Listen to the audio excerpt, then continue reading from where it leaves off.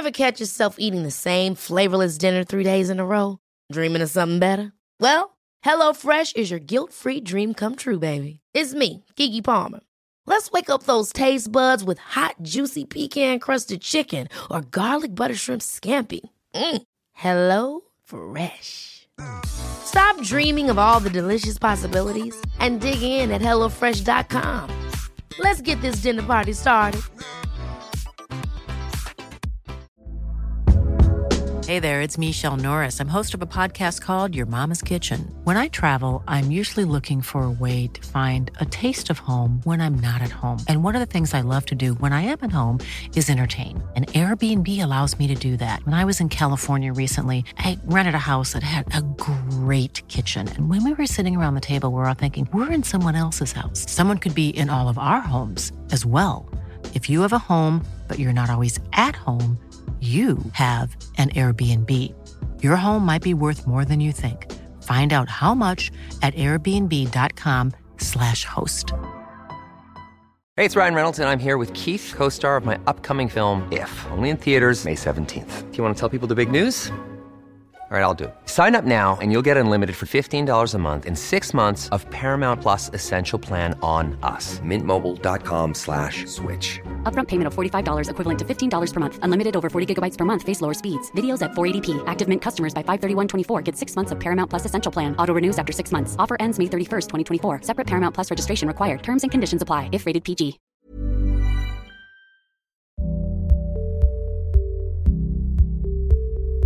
Hello, dear listener, and welcome to what will be the last official episode of Season 5 of Owning It, the Anxiety Podcast. Fear not, I will be back very soon with Season 6.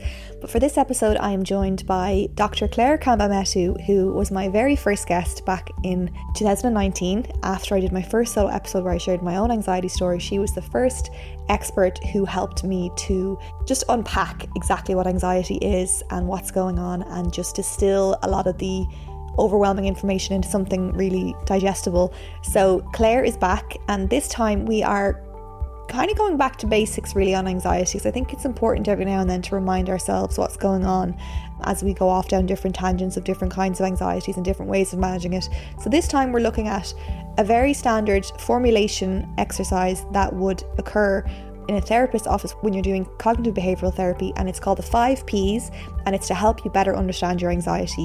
I find it incredibly helpful. It's very simple and it's a very easy approach to figuring out what's going on and why you're here before you go about making the changes or implementing certain things that will address the anxiety and help you feel better. So this is a huge part of the owning it process, and Claire explains it so well. So I hope you get something from this. I certainly did. It's always helpful for me to go back and revisit certain things, so do enjoy. Dr. Claire Kamba-Metu, she's brilliant. She's a regular speaker at various events around Ireland and online, and she's also part of Georgie Crawford's The Good Glow Wellness Programme that is available now, and her topic is all about self-worth, which we can never have too much of, so go check that out. And thank you as always for tuning in, for your reviews and for sharing. I really appreciate it.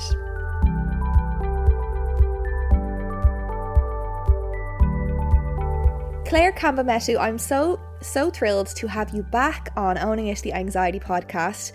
You were my very first guest of this podcast back in 2019, and you set me up for what would become this series that has now, I hope, made an impact on so many different people. And I still get feedback from that first episode where you just explained it in such a digestible way. So I want to start by just thanking you for that experience many moons ago now. Oh, I'm delighted to be back and speaking with you again. And it's funny, I actually hadn't realised at the time that I was the first podcast guest. And I remember you saying it to me, but didn't take it in. And now I'm just feeling like it's such an honour. So yeah, delighted to be back. Just for a bit of background, can you just start by reminding us your experience, your role, and how you work with people?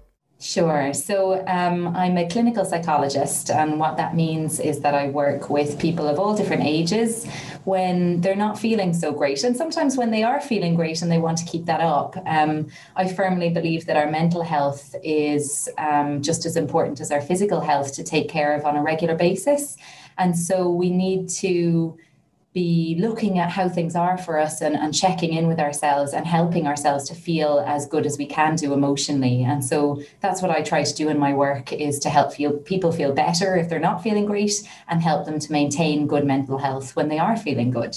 Absolutely, and you do it so well, and you share such incredible content even on your Instagram, just that people can say, oh, this is something I can actually take and work with. And this is actually the last episode of this season, so I wanted to, I guess, go back to basics in some ways, because we've dived into so many different topics over the course of this series. Not that it's the last episode ever, but just I felt like it was time to maybe just take a step back and recover some old ground, and maybe just remind ourselves about anxiety in its most simplest sense. And something that I was really interested that you were sharing was a framework to better understand your anxiety using the 5 Ps. So I would love if we could just get stuck into that, wherever you feel like it makes sense to start. Sure. So I suppose one of the biggest questions that people ask me is, how do I know if I have anxiety? And I think for a lot of people, that's a really big question. Like, the very step in helping ourselves work on anything is identifying that we have difficulty in the first place. And so anxiety, just to define it, is really an umbrella term that covers lots of different types of problems. So there's lots of different diagnoses that somebody might receive if they go to see a mental health professional or their doctor. Things like generalized anxiety disorder, panic disorder, phobias of particular kinds, where somebody might be really frightened of spiders, or really frightened of small spaces. But anxiety more generally is just a sensation in our bodies that results from an influx of chemicals, things like adrenaline and cortisol. And those chemicals have an impact on how we feel physically. So we might feel restless or keyed up or on edge or quite tense. We might notice changes in our sleeping, where we're sleeping a lot more, or maybe sleeping a lot less, finding it harder to go to sleep, or waking up in the middle of the night and not being able to fall back to sleep, and nothing to do with maybe small children who might prevent us from doing that. We might notice changes in our appetite, where perhaps we feel a little bit sickly and don't want to eat as much, or maybe where we're eating a lot more than we usually would. We might notice things like feeling dizzy, feeling tension in our arms and our legs and the back of our shoulders. We might notice like a kind of butterfly sensation in our tummy.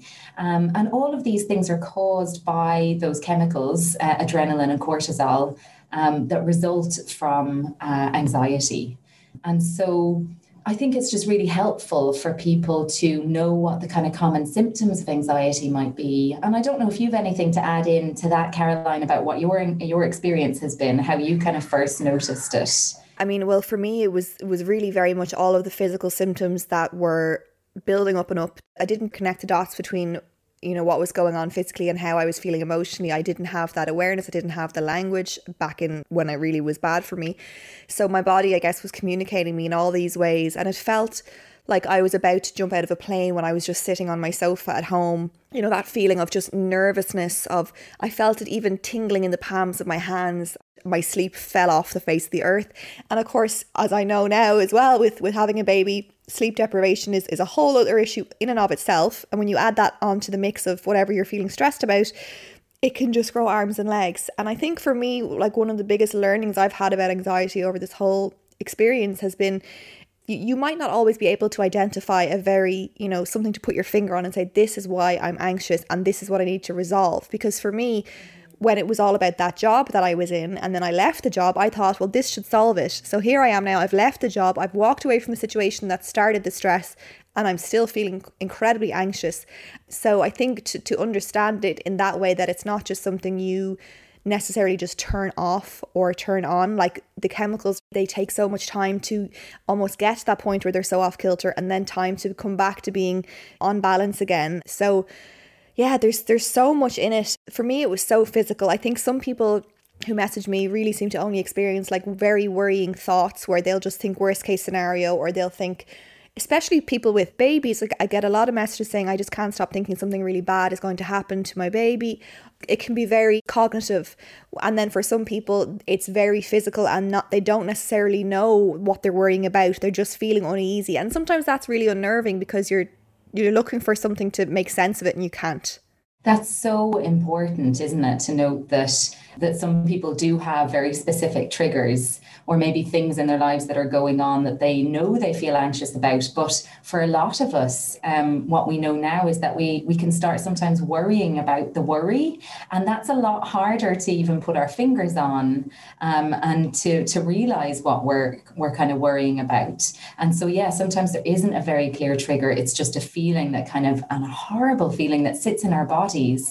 And stays there for such a long time. I think that's a really helpful distinction, actually. For me, it's always been really helpful. I don't know if you agree, but it's always been helpful for me to try and find the source of it or try and make sense of it. But for some people, I think in neuroscience, anyway, from different experts I've talked to, there's less of an emphasis on going back and finding out why and just dealing with the here and now and how to, I guess, calm the anxiety. So what would your take be? And then let's go with the first P of the 5 Ps. I think there's value in both things in my experience. I think for somebody who has a lot of quite intense symptoms of anxiety, the biggest focus for me in working with somebody would be on helping to relieve that so that on a day-to-day basis, they start to feel better. It might not be about, it mightn't get rid of the anxiety in the long term, but actually just to help somebody be able to sleep a little bit better or to just feel a little bit less panicked by helping them to manage their symptoms. So looking at kind of the triggers if there is one, but then also kind of validating their anxiety and their experience if there isn't a clear trigger. And helping them to do the things that can just reduce the symptoms of anxiety in the body, things like deep breathing, meditation, challenging the thoughts when it's possible to do that, or just sitting with the thoughts and allowing the anxiety to be there if it's not possible to challenge them, kind of making friends with it. I think that's really helpful from when somebody is in those really chronic, intense stages of anxiety. And then for somebody who maybe has managed their symptoms a little bit better, but is wondering why it's still persisting, or maybe is finding that it's not enough, I would be looking at doing that kind of longer term therapeutic work around the reasons why they might have developed anxiety in the first place. And for some people that is helpful. For other people, it's not. It's not a helpful thing. And so I'm always guided by what the person in front of me actually wants to do. Because I think we all know ourselves, even if we feel like we don't, we know ourselves better than anybody else. And we can kind of intuitively know or tap into what we need and what is helpful in our own journey sometimes. For me, it's just validating whether it's something that is happening right now or something from the past. If I can say, this makes sense, then it takes a little bit of the pressure off me for being hard on myself for feeling anxious in the first place. And that already reduces the anxiety even just a little bit. I think sometimes understanding where it's coming from can make you find it a little bit easier to bring some self-compassion on the scene. So I would be an advocate to know what's going on. But I guess, like you say, each to their own, whatever people find helpful. I think that's a really helpful point about self-compassion as well, because one of the things that anxiety, I notice, really brings up in myself and in everybody else I know who experiences it, which is, by the way, everybody, because all of us go through times when we're more anxious or we're less anxious. And so self-compassion, we can really judge ourselves so harshly for feeling anxious when we don't judge ourselves for having tripped and broken our leg or, hurting our back or doing something physical to our bodies. We never, judge ourselves really harshly for that stuff. It's just something that we take for granted. We'll get injured. Don't bring the same kind of compassion or understanding or allowance to our minds to kind of go, well, life is hard and sometimes it sucks. And sometimes during my life, my mind is going to be injured and that's okay. So I think that's so important, what you've said there about bringing that self-compassion when we can. And yes, sometimes understanding it allows us to bring that in a little bit more easily. I know that's my experience too, Caroline. But yes, going to the first P. So if somebody goes to see a psychologist, they will do something called formulation with their client. And that is where you develop a kind of big picture of what has happened for the person, what has resulted in them developing a particular issue, what has maybe been the trigger, if it's possible to identify, to the issue in the more immediate sense, and then what is kind of maintaining the problem, what is it keeping it going and feeding it, and then also what is helpful for the person in their life. Like, what are the protective things that they're doing? What are the support systems they have in place? So the very first P of that model, which is called the 5 Ps model, is something called predisposing factors. And that is things that have happened in our early life or in our history growing up as an adolescent, maybe into early adulthood, things that have happened that mean it's more likely that we will develop anxiety in this case. And so some of those things, in case people are wondering, like, well, what are predisposing factors? Like, what does make me more vulnerable to that?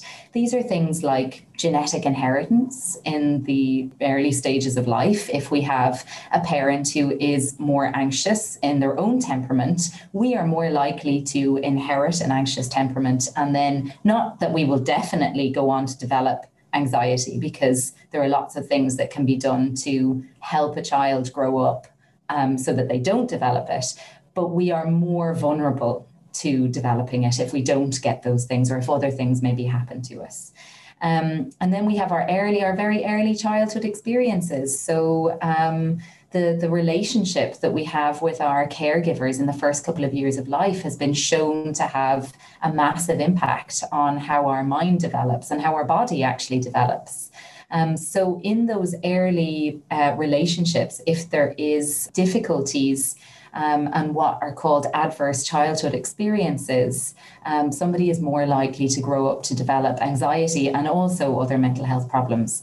So it's worth people having a kind of look at adverse childhood experiences, which is shortened in a lot of research and a lot of books, etc., to ACEs, ACES, to understand kind of more of what they are. But there's 10 ACEs that have been identified as being really problematic for children. These are things like physical, sexual, or emotional abuse, neglect, parental separation, parental alcohol or substance misuse, witnessing domestic violence, those kind of big T traumas, if you like, that some people experience when they're growing up. But there may be other what are called little t traumas. So those things that don't seem really dramatic, but also have an impact on how we might develop anxiety that can happen first. So little t traumas are things like maybe our parent wasn't available to help us manage our anxiety. Like kids, by our very nature as children, I mean, we all get a little bit anxious, especially for children who are around the 7-8 years of age mark, because we develop this thing very normally called magical thinking, where we imagine all sorts of scenarios. So that might be where a kid gets a really intense fear of there being a monster under the bed. Or for me, I know when I was that age, I used to have these magical thoughts about disappearing. I used to feel this real sense of anxiety that I might just vanish because I'd seen this TV program with my dad one day, and it really stuck in my mind. And so as kids, we're really vulnerable to developing anxiety, and developing it as a problem at a later point is kind of dependent on how our parents help us to manage it in the early years. That's so interesting, because I always go back to childhood experiences and I feel guilty because I'm like, I had a great upbringing. There was none of those big T traumas, but there was probably lots of the little T ones. And I just remember feeling this intense neediness for my mom, and like they worked a lot. They both worked very hard. They had to, and they did that to provide for us. But I always had this sort of feeling of longing for more time with my mum. And around the 7-8 year old mark is when my 3 living grandparents died, all in a very short space of time together. And parents would say things like, oh, you know, that your granny's gone to heaven, your nana's, you know, it's okay, she's still with you. And all those things, I remember feeling so viscerally frightened about the fact that people I knew were dead. Just the idea of a dead body and that kind of thing. And I remember going in to see my grand, I've said this before in the podcast, going in to see my granddad in the morgue. Like, I probably shouldn't have, with my imagination as fertile as it was, probably would have been better off not seeing that. And I just remember going to bed each night with such consuming fear that people died, that I could die, but also people would say things like, oh, but your grandparents, they're with you, they're looking down on you. And this fucking terrified me. Like, I didn't want to be visited by any ghosts, thank you very much. So I just have such vivid memories around that time, when I guess another thing, you can tell me if I'm right here, but while we start to develop the ability to like have those fear responses, we haven't yet developed the ability to like rationalize and be logical. Is that right?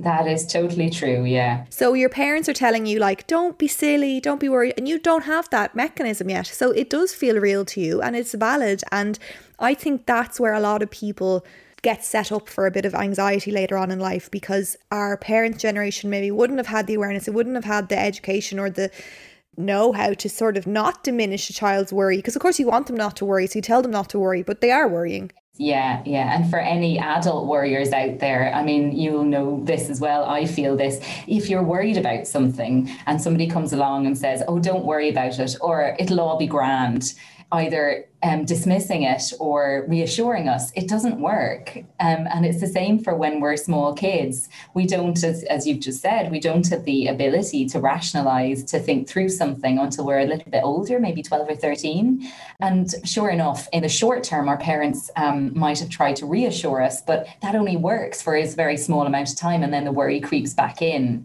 And so the key is really helping children to understand that worry is normal, that worry happens for everybody, and what to do in their own minds when they're starting to feel worried. You know, the experience you've described, I think, are really about wanting to have more time with your mom, while also understanding that your parents were working really hard to create the life that they wanted for you. I think a lot of people, when it comes to looking back at those little T traumas, find it very hard to acknowledge those out of a kind of sense of loyalty maybe to their family, and a sense of gratitude for the fact that those big T traumas didn't happen for them.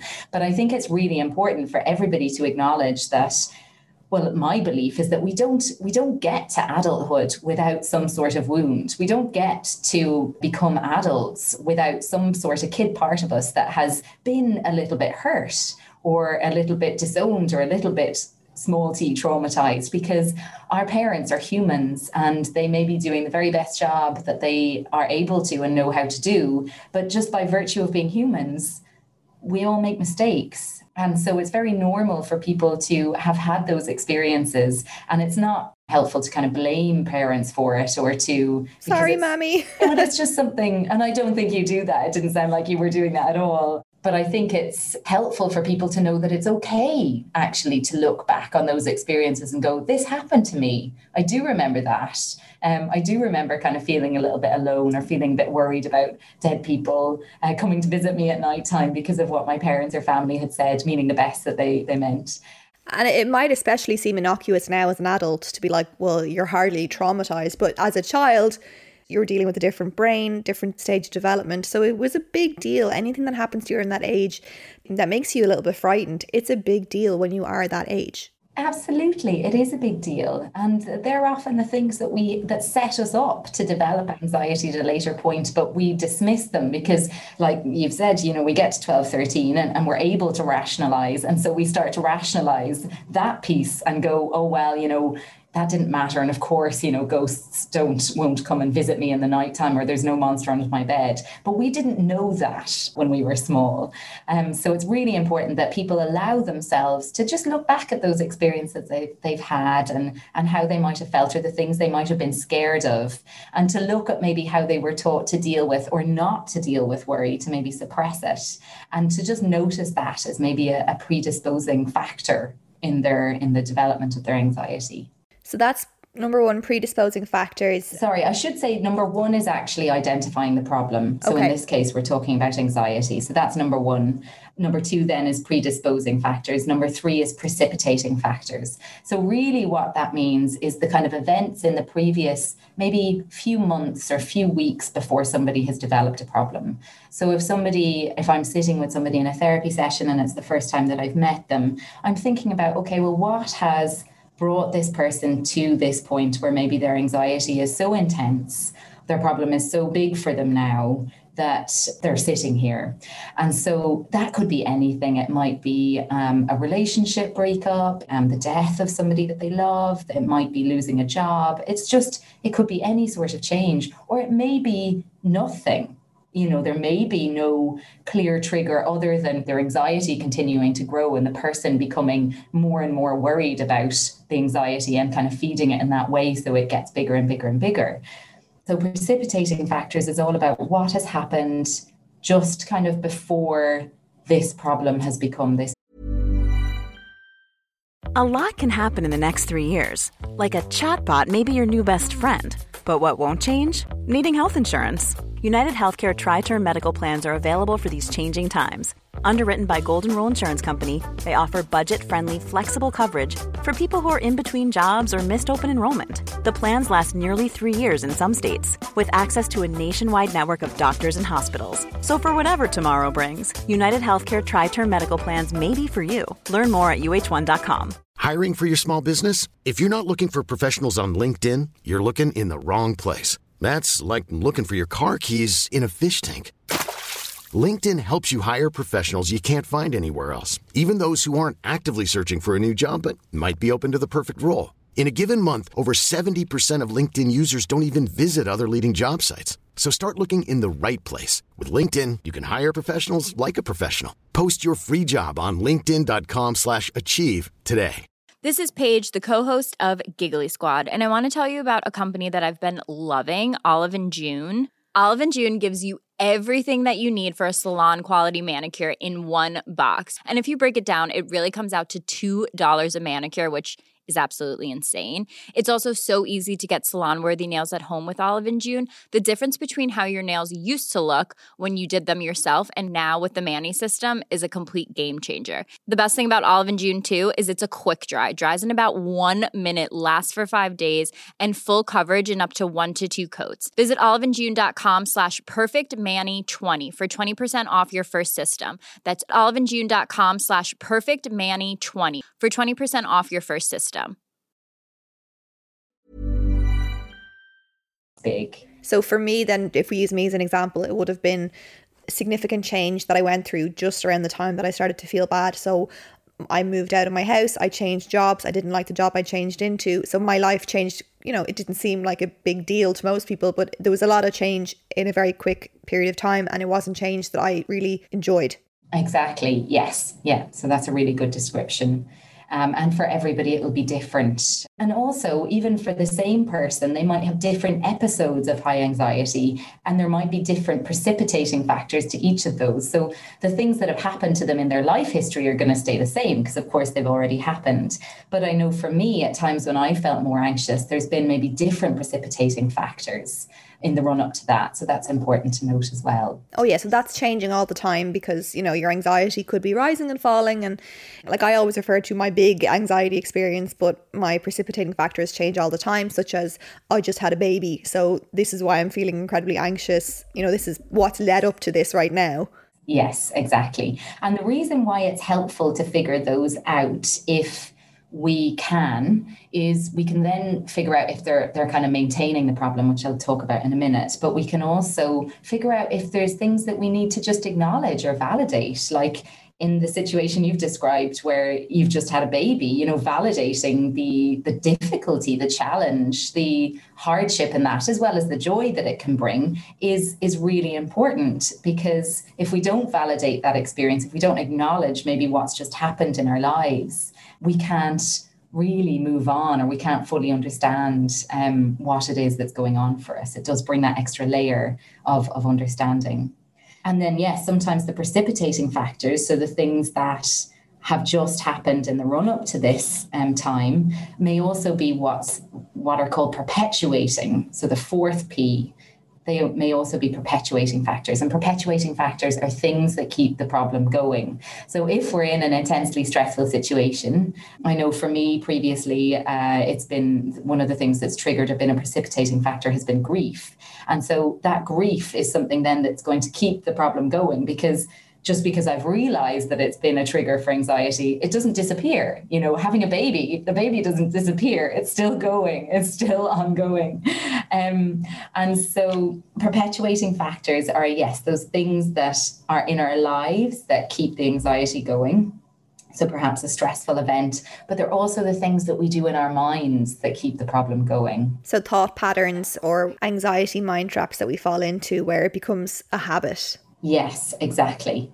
And are often the bigger ones and the things that are more important to get a handle on, because we can't control those external events. You know, we can't undo something that has or hasn't happened for us. We can't control what's happening in the world. But what we can learn to start bringing awareness to and to start trying to control a little bit more is those habits, those thinking patterns that you've mentioned. I don't know if you've noticed in your experience if there's other perpetuating factors, other things that have kept your anxiety going. I think there's definitely things that people take for granted, such as, you know, if you keep fueling yourself with caffeine when you're in an anxious phase, that could maybe add to it and keep it going. Or, you know, just diet in general, like if lots of stimulants when you're already quite stimulated. It's something that I would be mindful of. If I go into an anxious period, that'll be kind of the low hanging fruit that I will look at first is, okay, well, I'm going to step away from this, I'm going to step away from that, because that will just keep me on that treadmill of anxiety. And also just another perpetuating factor for me, I don't know if this would qualify as one in your book, but just the very act of resisting it and creating more tension by being hard on myself and by just trying so hard not to feel that way and just talking yourself down for the fact that, oh, here I am again, feeling anxious again. It's just keeping you on that feedback loop of anxiety. So for me, it's sometimes stopping and saying, okay, here I am now, and be in it and sit with the discomfort of it for a little while. Mm-hmm. They are such important points. The first thing that you said about the low-hanging fruit, the things that we're actually putting into our bodies, or maybe not prioritizing trying to get more sleep, which I do believe is a superpower. And another thing I actually see quite a lot of people experiencing is just an increase in alcohol. And God knows I love a glass of wine as much as the next person, and sometimes more.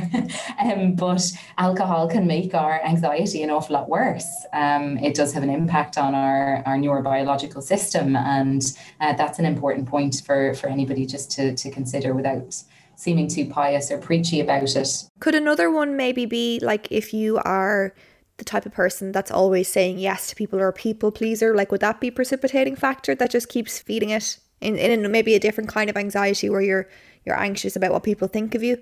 Yes, exactly. Because sometimes what we do with our thoughts is we kind of succumb to them rather than challenging them and going, okay, it doesn't matter what this person thinks of me. I need to say no for my own mental health because I actually can't afford to take on anymore. We go with this kind of idea or this thought or belief that we have to keep other people happy.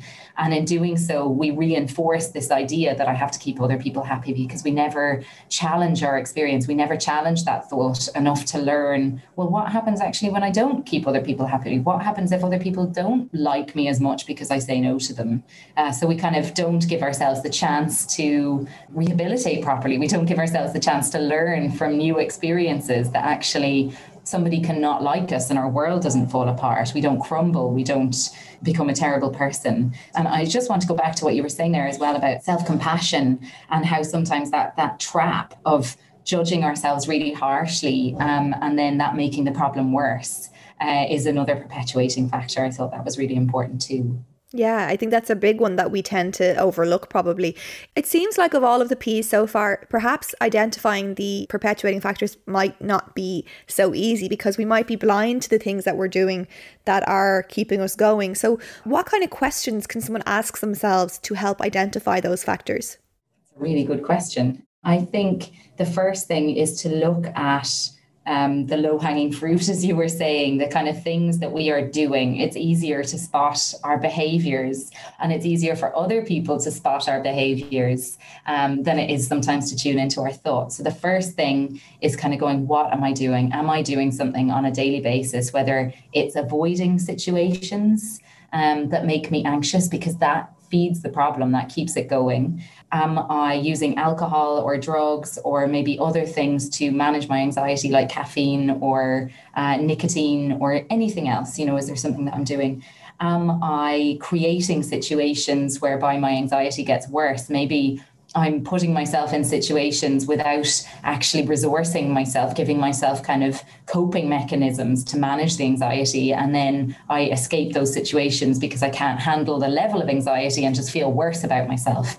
I think a really helpful thing, if there's a trusted other person in somebody's life, is to actually ask them to sit down and have a conversation about anxiety with that other person, because the people we're closest to are often less blinkered than we are about the things we're doing. And it might be hard to hear. I think it can be hard to hear from a partner or from a friend or somebody that we love that, you know, they can see we're kind of contributing to our problem, but it can also help us, if we're open to it, to look at things a little bit more honestly.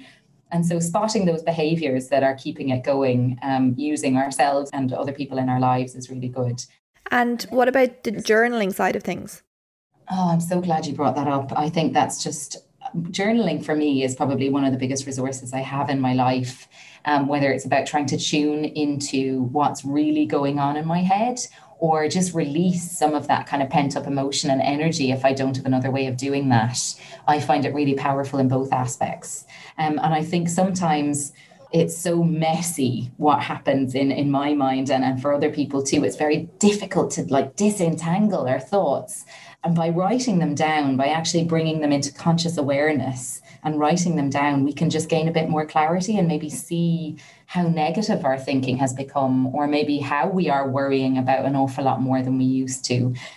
And I think journaling as well, if somebody is struggling to know where to start, or maybe feeling like, oh, well, I don't want to write down my innermost thoughts into something, just start by creating an appointment with yourself on a weekly basis, on a Monday or a daily basis if it helps you, but definitely weekly, and going, right, on Mondays at 7:00, I'm going to give myself 10 minutes to just set aside and check in with myself and just note, have I been more anxious or more stressed or more overwhelmed this week? Has my mental health changed from how it was last week? Am I suffering more? Am I suffering less?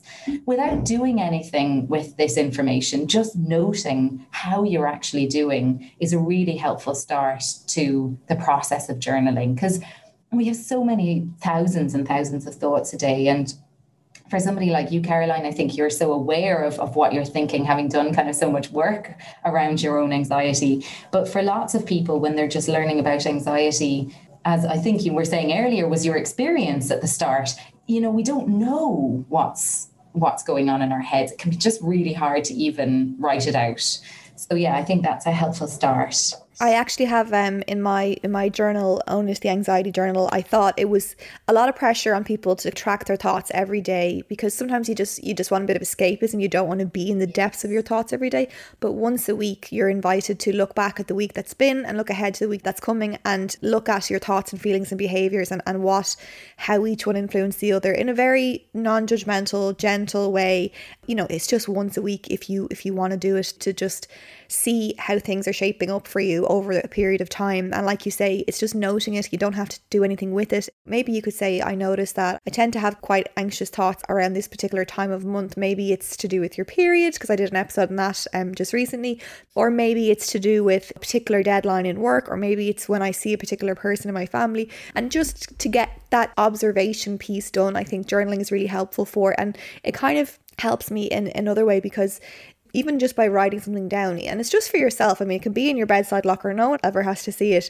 You put yourself in the driving seat of your anxiety and you're already doing something to address it. And even that alone as an exercise makes me feel like I'm taking ownership. And then that already helps me to feel less like I'm just swirling around in an anxious wave. Yeah, there's a form of therapy called self-compassion therapy or self-compassion theory, which I know you've spoken a bit about. And the first step to being more self-compassionate with ourselves is actually just taking a moment to acknowledge what is happening for us and kind of validate our own experience. Just going, I am anxious. I am suffering. This is hard. Just by doing that actually has a biological impact that reduces stress. And so, yeah, it's on a biological level really helpful, and definitely on a psychological. That's been a complete game changer for me. And that was probably the last piece of the puzzle for me to be able to get myself back to feeling well whenever anxiety does rise up, is that compassion piece and to understand. I've talked about it so many times at this stage, but to understand it's not just a nice idea, but like you say, the biological impact that it has on your body cannot be argued with. Therefore, there's no reason not to do it or to give it a try. So we're at the final P then. Mm-hmm. The final P, one of my favorite, it's probably my favorite P because it's protective. So this is the good stuff that we have in our lives that helps us to overcome difficulties. That means that maybe the extent of our difficulties will be smaller. And so this is the stuff that even if somebody has all of the different adverse childhood experiences that we spoke about earlier in the predisposing factors bit, they can still have lots of protective factors that actually mean that their experience with anxiety might be easier to overcome. So protective factors are things like good, warm, trusting relationships, hobbies and interests, maybe the fact that we do regular exercise, or that we are in a particular socioeconomic bubble, or that we live in a particular area, that we spend time outdoors. Those things in our lives that actually help us, that we, maybe having good coping skills because we were an anxious kid and we had to get some help with that. So we already have a few skills built up. A willingness to change and to be open to learning about ourselves and how we can overcome anxiety. So all of those things are a protective factor. So this is kind of what that helps you? Mm-hmm. I suppose for me, I think of it like, what's my survival guide? What do I know that will help me in the moment, as opposed to what will help me long term? And I think people often tend to jump to things like what society tells us is protective or is helpful. Like with the wellness industry, it's yoga at 5 a.m. and it's getting up early and chanting, and it's all this stuff that's very Instagram wellness. And for me, I felt that this just gave more pressure. I mean, if it works for you, great, but it's such an individual experience. You have to tap into whatever it is that brings you right back down to zero for you in the moment. So like asking yourself, what can I do for myself right now that will make me feel even a little bit better? And quite honestly, a lot of the time for me, it's putting on some cozy clothes, cup of tea, maybe decaf if I'm feeling anxious, some nice comforting warming food, and putting on the biggest load of shite on TV. And it's just like being able to put your brain on hibernate mode. And even though it seems trashy or not very productive, if you're giving your body that chance to just calm right down and you're not feeling those anxious thoughts, if it's taking you out of those anxious thoughts, it can only be a good thing. So for me, like my protective factors are my comforts, my comfort zone, going for a nice walk, having a great chat with someone. Just also then something practical would be looking at my diary, obviously outside of pandemic times, and thinking, have I got too much on here? Do I want to pare something back so that I can have a night in? And also coming out of the pandemic, something I've said as well is I think there's probably a lot of anxiety around being out and about and doing all these things just because we can. And staying in has been a sentencing up until now. But when we come out of this and restrictions ease, it goes back to being a choice, but it's still a very valid choice. And it's still very much a part of me being well. And I need early nights. I'm a sleepy person. So for me, like just coming up to bed with a book, and I always used to feel guilty about I should be doing something else with my evening. I just love being in bed. It just makes me feel, and I'm in it right now recording with you, it's just my safe haven. So your protective factors, as long as they're safe and legal and not harmful, they don't have to be the prescriptive protective factors that we hear so much about. I love what you have just said. I absolutely love it, because I think that pressure that we put on ourselves to be so productive. I mean, I don't even know where it's come from. If we rewind to our kind of cave woman and man style living of a few thousand years ago, we didn't obviously have all of these pressures to be as productive and to show other people how productive we were being. All we needed to do was actually really take care of our bodies. And that involved eating and resting. And resting is just so undervalued. And it is, one of the biggest things that we can do for our mental and our physical health. And I'm not a medical doctor, but I know that with sleep, there's research to show that the absence of sleep has an impact on every physical and mental health difficulty known to humankind. And so if somebody is struggling with anxiety, often what they need to do is less rather than more, and to really give themselves permission to do as you've just described, to rest and to allow their body to rest and to heal and to be still and to be calm, as opposed to feeling like they have to do more and more and more in order to be well.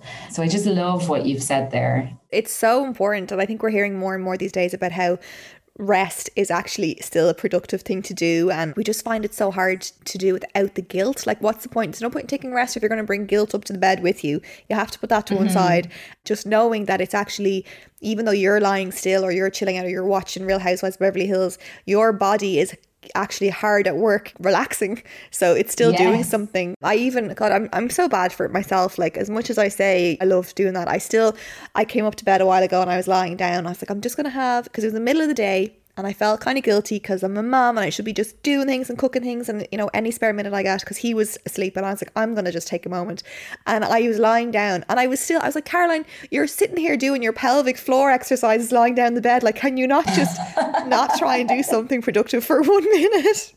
So we need to be able to just be. Sometimes that's hard to do because, you know, as anxious people, you don't really want to just be with your thoughts. So a little bit of escapism for me is brilliant. There's a time and a place for sitting with your feelings, and there's a time and a place for, do you know what, I'm going to distract myself now. You need to have those moments as well. You know, you don't want to live completely in distraction mode, but you don't want to live completely in like deep self-analysis mode either. No, neither is helpful, neither extreme. And actually, one of the questions that a lot of people ask when we're going through, you know, cognitive behavioral therapy, where we're looking at changing our thoughts and challenging our thoughts, is, do I have to do this all of the time? Like, how do I know when I need to challenge a thought? And how do I know when it's okay to just leave it and just allow it to be there and maybe get busy doing something else? And the answer is really inside all of us to just challenge it if you can. And if you can't, that's okay. Just sit with that and do what makes you feel good. You know, you don't have to be constantly arguing with your mind. Try it. If it doesn't work, then acceptance and doing something else that helps you is the way forward. And that'll be different for everybody. Yeah. And to go back to the journaling, it doesn't have to be something you're doing 24/7 thinking you know, you're not on double time in your mind. You can just say, oh, these thoughts are coming and going. They're not super pleasant, but I'm going to sit down later on in the day and I'm going to have my 10 minutes of thinking, look, where have I been at this week? And that can be as much as you want to do. And the rest of the time you can just be allowing yourself to feel however you're feeling and guiding yourself towards things those more protective things that help fill your tank back up. So is this all part of, would this be within the cognitive behavioral therapy umbrella? Yes. So that 5 Ps formulation is one of the most popular, I suppose, and most well-used cognitive behavioral therapy formulation. So for every different type of therapy that's used, so an example of another therapy might be psychodynamic or psychoanalytic psychotherapy, maybe acceptance and commitment therapy, self-compassion. Each type of therapy has a slightly different formulation. So this is the one that most of the psychologists I know, and including myself, would use really all the time. And then I might develop another formulation depending on if I'm going to use a different form of therapy with somebody, if they agree to it and want to do that. But it's something that someone can do themselves as well. Yeah, definitely. Definitely. It's something that I think is really helpful, and just, it's like a framework, like a hanger for our understanding of how we've come to a certain point. And then when you've gotten a clear picture of your 5 Ps, if we liken it to, I suppose, the way I approached my book, Owning It, I had like the assess and the address technique. And so the assess was understanding what's going on, where it's come from, what is anxiety, why are you in this particular position?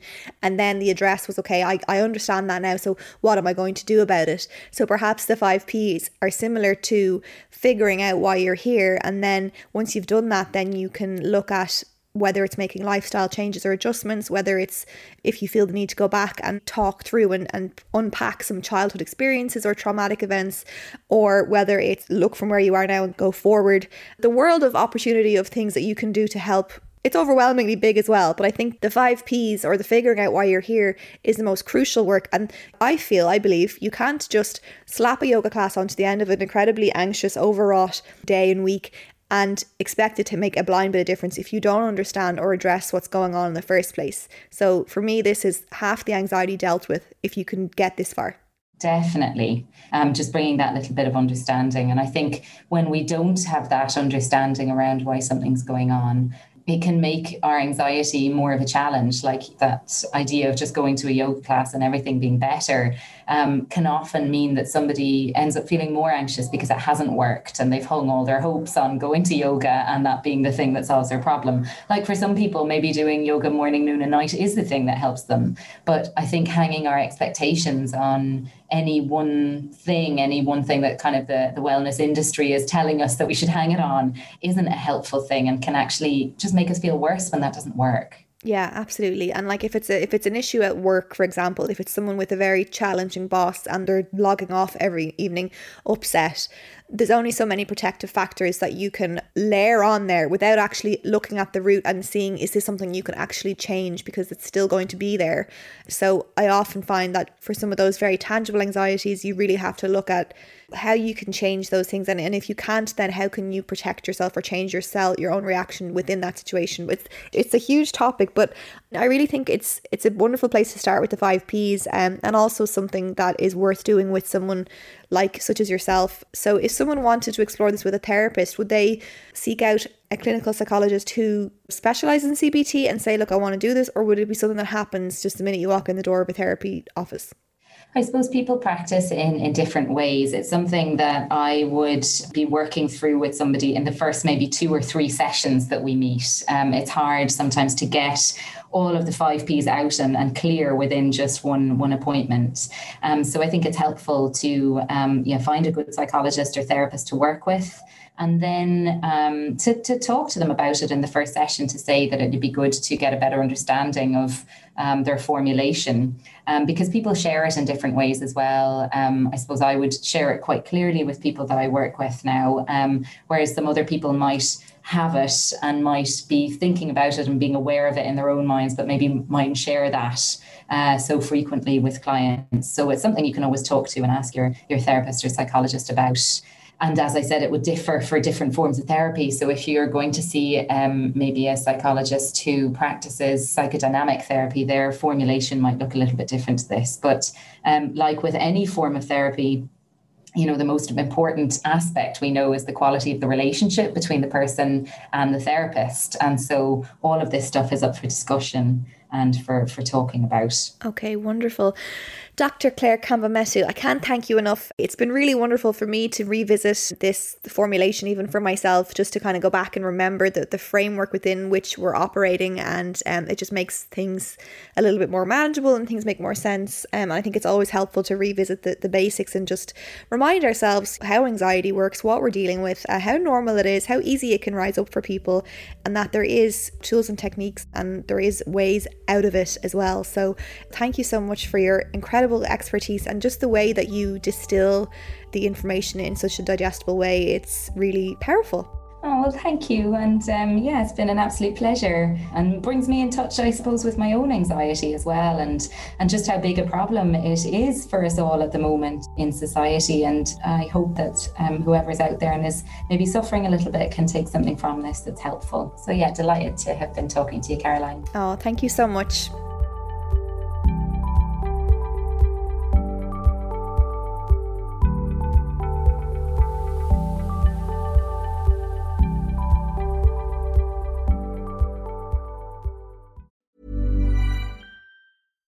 Hi, I'm Daniel, founder of Pretty Litter. Cats and cat owners deserve better than any old-fashioned litter. That's why I teamed up with scientists and veterinarians to create Pretty Litter. Its innovative crystal formula has superior odor control and weighs up to 80% less than clay litter. Pretty Litter even monitors health by changing colors to help detect early signs of potential illness. It's the world's smartest kitty litter. Go to prettylitter.com and use code ACAST for 20% off your first order and a free cat toy. Terms and conditions apply. See site for details. Ever catch yourself eating the same flavorless dinner 3 days in a row? Dreaming of something better? Well, HelloFresh is your guilt-free dream come true, baby. It's me, Keke Palmer. Let's wake up those taste buds with hot, juicy pecan-crusted chicken or garlic butter shrimp scampi. HelloFresh. Stop dreaming of all the delicious possibilities and dig in at HelloFresh.com. Let's get this dinner party started. Hey, it's Paige DeSorbo from Giggly Squad. High quality fashion without the price tag. Say hello to Quince. I'm snagging high-end essentials like cozy cashmere sweaters, sleek leather jackets, fine jewelry, and so much more. With Quince being 50 to 80% less than similar brands. And they partner with factories that prioritize safe, ethical, and responsible manufacturing. I love that. Luxury quality within reach. Go to quince.com/style to get free shipping and 365-day returns on your next order.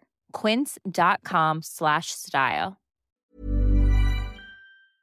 The easiest way to access Owning It Real Time is to head to the link in the episode description or episode details, whatever you call them, show notes. You will find the link in there at the top. You can sign up right away for Owning It Real Time and access a full library of 10 situation-specific audio guides that will help you own your anxiety even more than you've ever done before.